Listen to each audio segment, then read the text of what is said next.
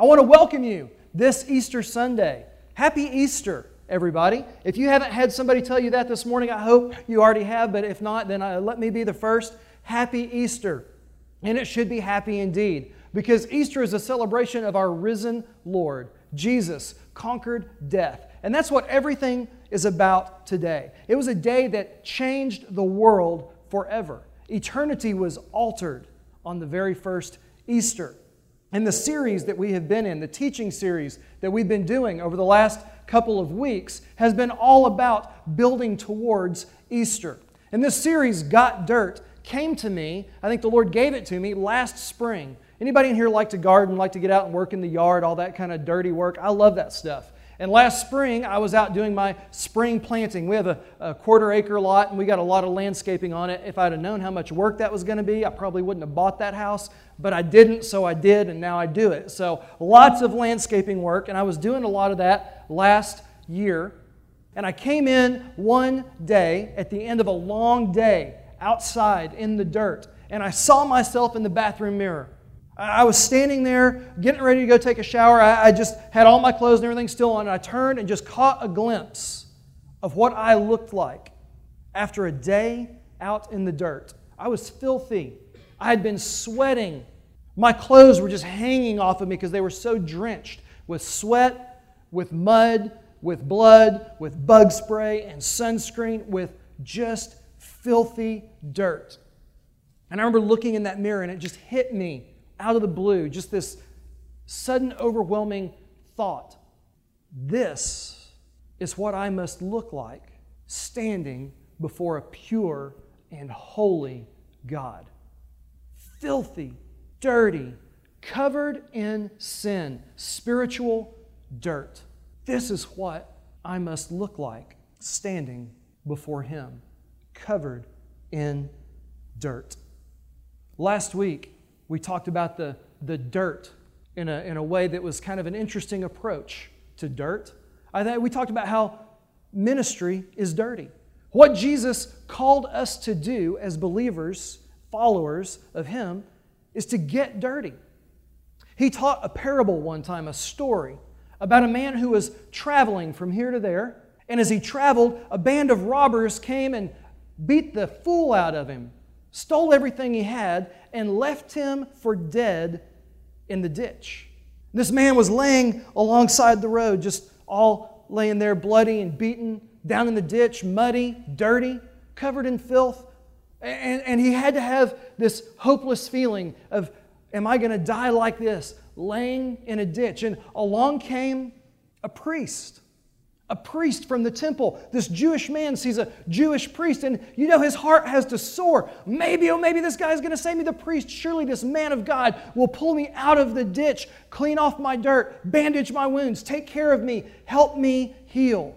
But the priest, as he approached the man in the ditch, saw the man, and he actually changed lanes. He went to the other side of the road, and he walked on by. A little while later, a Levite, that would be like a church staff guy, like one of those other pastors. He came walking up. The Levites were a tribe of the nation of Israel, and God had set them aside in the Old Testament as the caretakers of the temple. So this guy would be looking at this Levite, this church staff pastor type guy, and he would have been thinking, surely this man. But the Levite too walked to the other side of the road and kept on going. As Jesus told the story, he said just a little while later, another man came walking up the road. Surely the man in the ditch, dying, muddy and bloody in the ditch, looks up and thinks, maybe this guy will help me. Oh no, not this. It's a Samaritan. We think of a good Samaritan as the Boy Scout or the friendly neighbor that helps out in a bad situation or whatever. But back in the day, the Samaritans and the Jews were bitter enemies. And so the man in the ditch, the Jewish man in the ditch, muddy, bloody, dying, sees a Samaritan coming. He thinks, well, maybe this guy will just put me out of my misery. I mean, that would be a blessing at this point. But no, the Samaritan, unlike the two men of God, supposedly, the Samaritan approaches and he helps, he bandages, he cleans, he loads him on his donkey, takes him to an inn, pays for his care in advance for weeks on end. And Jesus said, which of these men was a neighbor to the man who was robbed? And the people he was telling the story to answered rightly. They said, well, the one who took care of him. And Jesus said, go and do likewise. Go and do likewise. The greatest commandment is love the Lord your God, and the second is like it, love your neighbor as yourself. Go and do likewise. 2 weeks ago when we kicked the series off, when we started this got dirt scenario, we saw how Jesus showed his disciples what it means to love other people. They were gathering in the upper room of another man's house, somebody that wasn't a part of the group, to celebrate the Passover feast. It would be like our Good Friday get-together if you do that. It's like that was when it was. It would have been on actually the Thursday night, the day before the Sabbath. They would have been gathering and preparing. And really what they were having was what we now know as the Last Supper. And as they sat down at the table, Jesus and all of his disciples, Jesus did something really weird, something kind of dumbfounding to his disciples. He got up from the table. He began to take off his clothes. He got down to what was essentially his underwear, tied a towel around his waist, grabbed a bowl of water, and he went around the table and he washed his disciples' feet, something that a slave or a servant should have done. Jesus was demonstrating for his disciples what he was about to do for them and for you and for me and for all humanity on the cross. He was putting himself under, making himself less than, and elevating them in importance. That was how he led, and that was how he loved. And when he finished washing the disciples' feet, he told them, what I have done for you, go and do likewise. 2 weeks, 2 stories, 2 different books of the Bible, 2 different scenarios. Jesus demonstrates his love, and he says, go and do likewise. This morning, the message I want you to understand is that we're to go and do likewise. As we open up the Word of God, we're going to spend the rest of our time talking about the 72 hours that followed the foot washing. 3 days that followed the foot washing. What happened? Jesus and his disciples left the upper room. They went out to the Garden of Gethsemane, and they were hanging out. Jesus went alone to pray, told his disciples to stay back and pray for him. Jesus was so troubled, he literally sweated drops of blood. He knew what was coming, and then it came. He was betrayed into the hands of men who wanted to kill him. Betrayed by Judas, one of his 12 disciples, one of the men whose feet he had just washed in love. Judas came and brought the captors with him, and he betrayed Jesus with a kiss. Jesus was arrested, and he was hauled off and put into a mockery of a trial. Real sham of a legal proceeding. He was convicted wrongly of a crime he obviously did not commit. Jesus was then sentenced to die, but not just to die the worst possible death that the Roman judicial system allowed, to be crucified, nailed to a couple of planks, beaten, bloodied, and left to hang there until he literally suffocated from the weight of his own body, compressing his lungs. Sentenced to die like that. And then he was stripped, he was beaten, he was embarrassed and belittled. And we pick up in Mark chapter 15, verse 21. The Gospel of Mark, chapter 15, verse 21. If you have your Bibles, go ahead and open those up. If you don't, that's okay. We're going to have the scriptures up here on the screen so you can follow along. Jesus has gone through all of that, and he is about to be crucified. He is leaving the place where he's been tried, convicted, beaten, bloodied, belittled, embarrassed, and they give him his cross to carry. He had to carry his own cross to be crucified. And he's out walking with the cross, and there's crowds gathered, and they're shouting and jeering and all this stuff. And Jesus is walking with his cross, and here we go. Verse 21, a certain man from Cyrene, a man named Simon, the father of Alexander and Rufus, was passing by on his way in from the country. And they being the Roman soldiers, forced him to carry Jesus' cross. Jesus was so bloodied, so beaten, so weakened from all that had happened since they captured him in the garden until they gave him his cross. He couldn't even carry the cross any farther. So they grabbed Simon of Cyrene and they forced him into service, and he had to carry Jesus' cross. Verse 22, they brought Jesus to the place called Golgotha, which means the place of the skull. That's a rock around Jerusalem that literally looks like a human skull, and that's where they took people to be crucified. Then they offered him wine mixed with myrrh, but he did not take it, and they crucified him. They crucified him. That verse doesn't tell you what that looked like, but the video a little while ago did. They nailed him to a cross, hands and feet. They put a crown of thorns on his head. They placed a placard that was the charge against him, the King of the Jews, what he had claimed to be, and what the chief priests and the teachers of the law said he was not. And after he had been nailed to the planks, they dropped them down into a hole so it will stand up. And you can imagine the impact as that falls into the hole and you're nailed to it. They crucified him. They divided up his clothes and cast lots to see who would get what. It was 9 a.m. when they crucified him. The written notice of the charge against him read, "The King of the Jews." They crucified 2 rebels with him, one on his right, one on his left. Those who passed by hurled insults at him, shaking their heads and saying, "So, you who were going to destroy the temple and build it back in 3 days, come down from the cross and save yourself." In the same way, the chief priests and the teachers of the law mocked him amongst themselves. "He saved others," they said, "but he can't even save himself. Some powerful God." Woohoo! You can just hear it, can't you? Let this Messiah, this King of Israel, come down now from the cross so that we may see and believe. And those who were crucified with him also heaped insults upon him. It's just like that scene in the video. The 2 men flanking Jesus in the same situation, not nearly as badly treated, just still nailed to the cross. Even they were hurling insults until the final moments when the one realized he was next to the Christ. Imagine in that moment what Jesus looked like. Think about the video we just saw. Most scholars believe that video does no justice.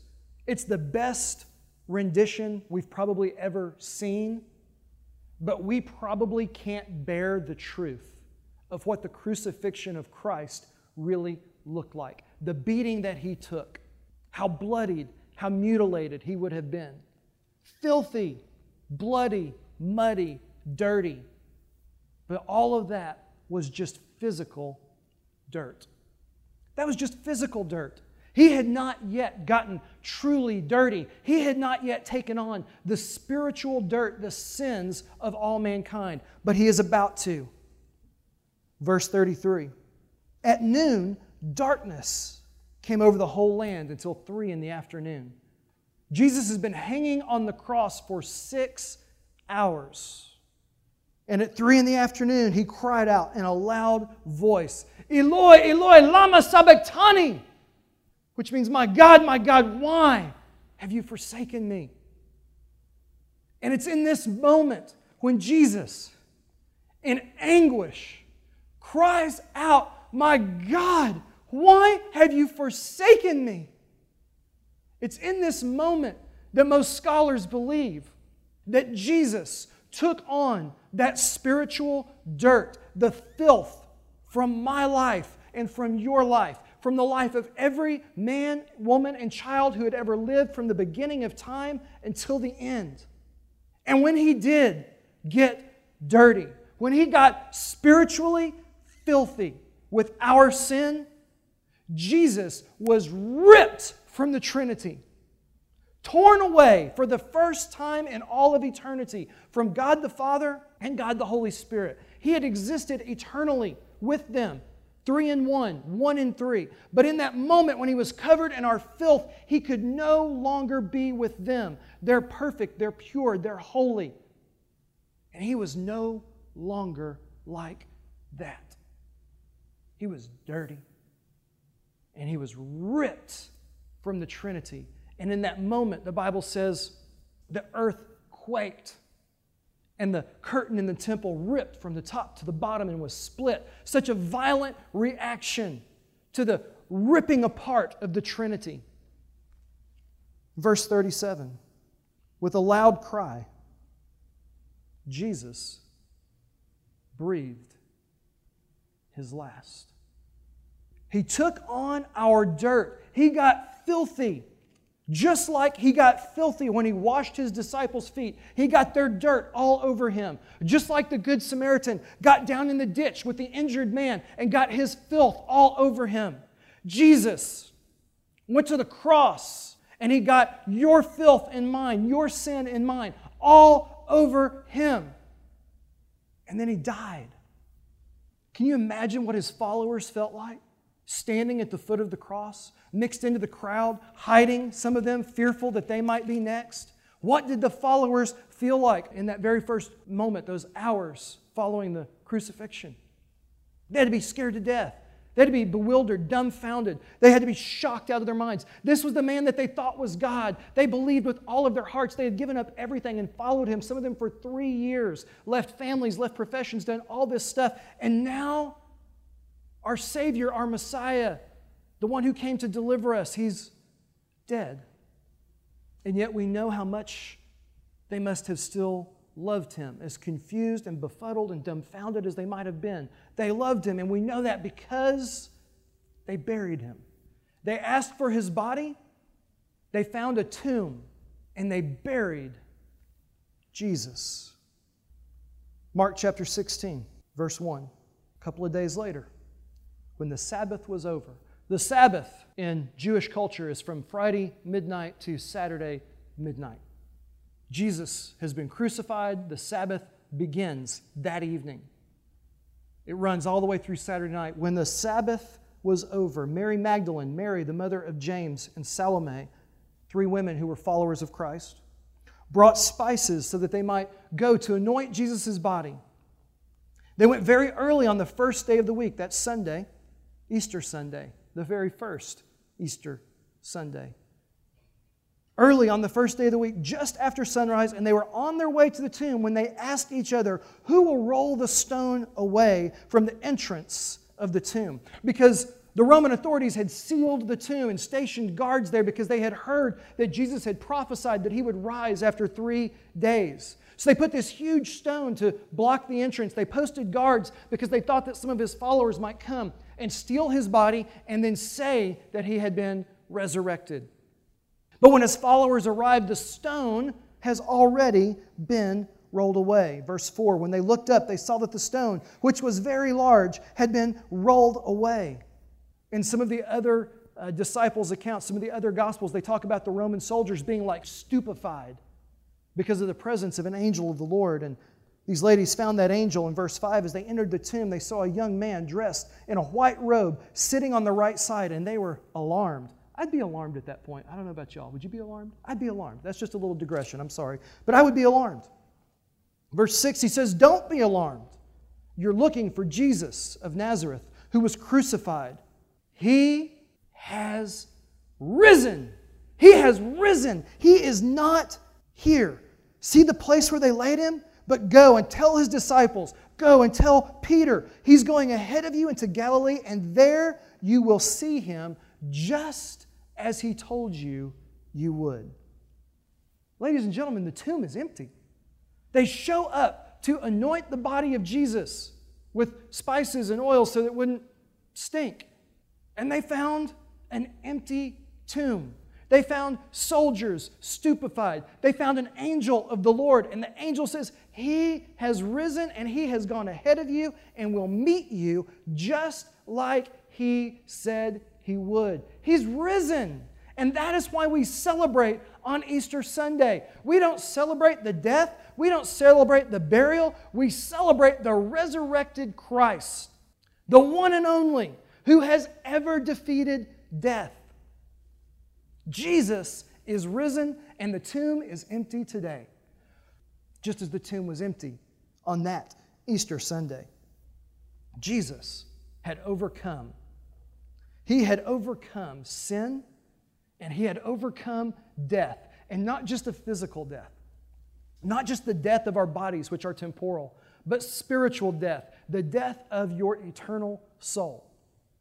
Eternal death is eternal separation from God. It is what we call hell. Hell is literally an eternal existence separate from God. Jesus overcame physical death, and Jesus overcame spiritual death. And get this, His victory is your victory. His victory is our victory. See, Jesus did it for us. He didn't have to die. Jesus didn't have to die. He was not sin-stained. Jesus did not have any spiritual dirt. None. He was pure, holy, sin-free. He died for you and for me.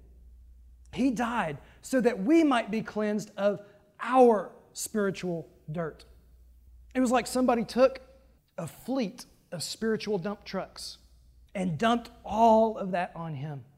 And He took it to the grave, and He rose again, and He left it there.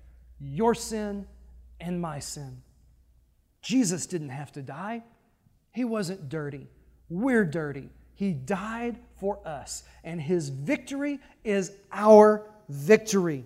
And we celebrate that victory on Easter Sunday. And the way that Jesus set all of this up, actually the way that God the Father set all of this up, is like this. We can join in that victory, not just celebrate the victory. Some of you are here this morning to celebrate the victory, but you've not even started to participate in the victory. You're not on the team. You're here because you come to church at Christmas and at Easter, because that's what people do. It's a cultural thing. We go to church on the big church holidays. Jesus died to cleanse us, and He invites us to be on His team, to celebrate His victory with Him, to make His victory our victory.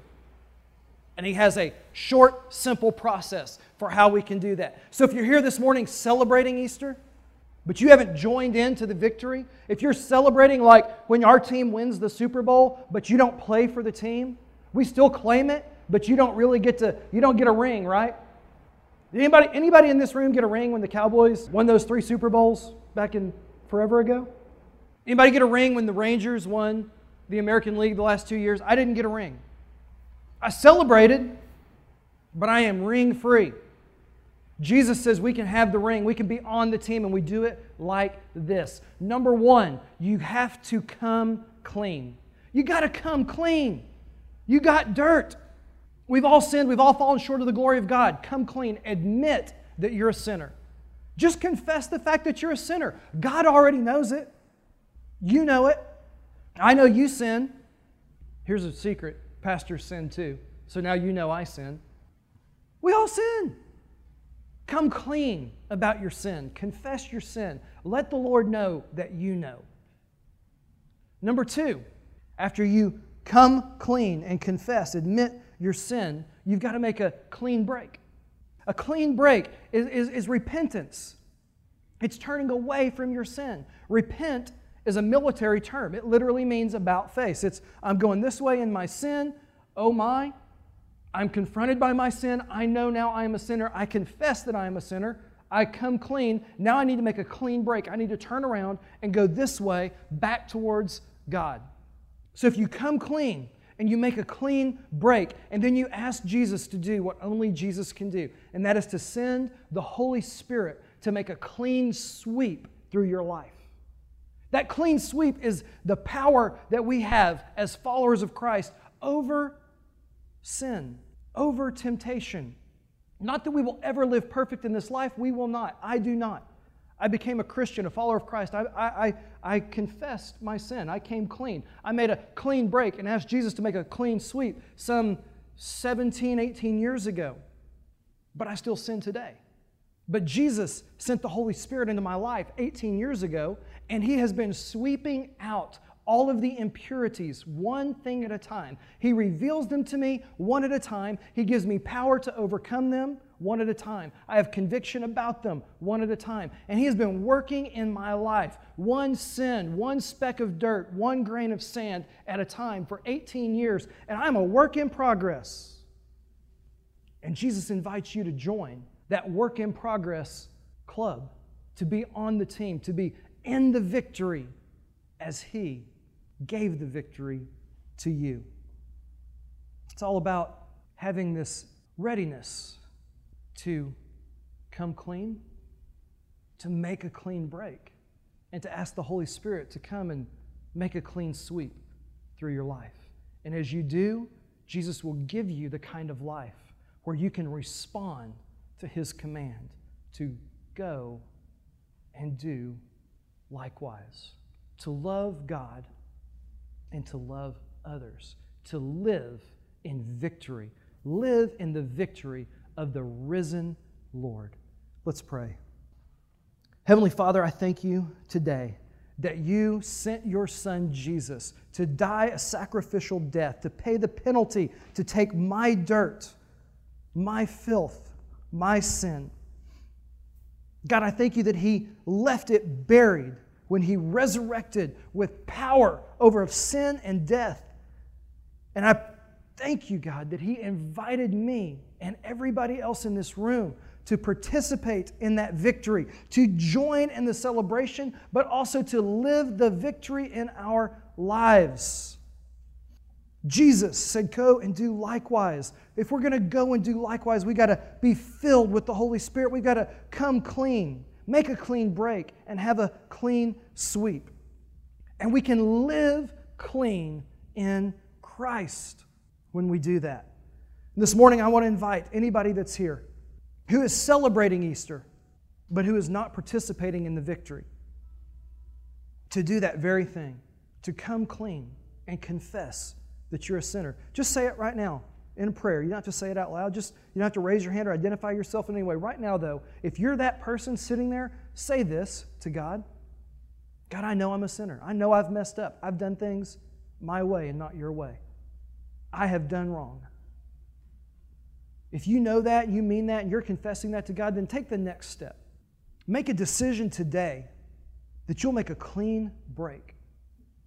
A clean break from that sin, that you'll turn and go the other way, about face. Walk away from your sin and walk towards God. And if you will ask right now the Holy Spirit to come and fill in your life, to fill in your heart, literally to take up residence, to live within you, the Holy Spirit will give you the power to make that clean break, to live that life where the clean sweep is the ongoing process as you deal with one issue, one sin, one grain of dirt at a time. And you can live a clean life, a life where you can go and do likewise as Jesus commanded. Thank you, Heavenly Father, for those this morning who have prayed that prayer here at Elevation Church or anywhere else in your kingdom. God, I pray that the kingdom of God grows phenomenally today, and that each person this morning, whether they are praying that prayer for the first time, whether they have been walking with you forever, maybe even they're still holding off, holding you at arm's length, wondering if you're real. God, I pray that we would leave here this morning changed men and women, that you would have penetrated and affected our hearts. God, we thank you for Easter, for a risen Christ who gave His body and His blood to cleanse us so that on our day of judgment, we can answer the question, got dirt? With a resounding no. I've got Jesus. It's in His name that we pray. Amen.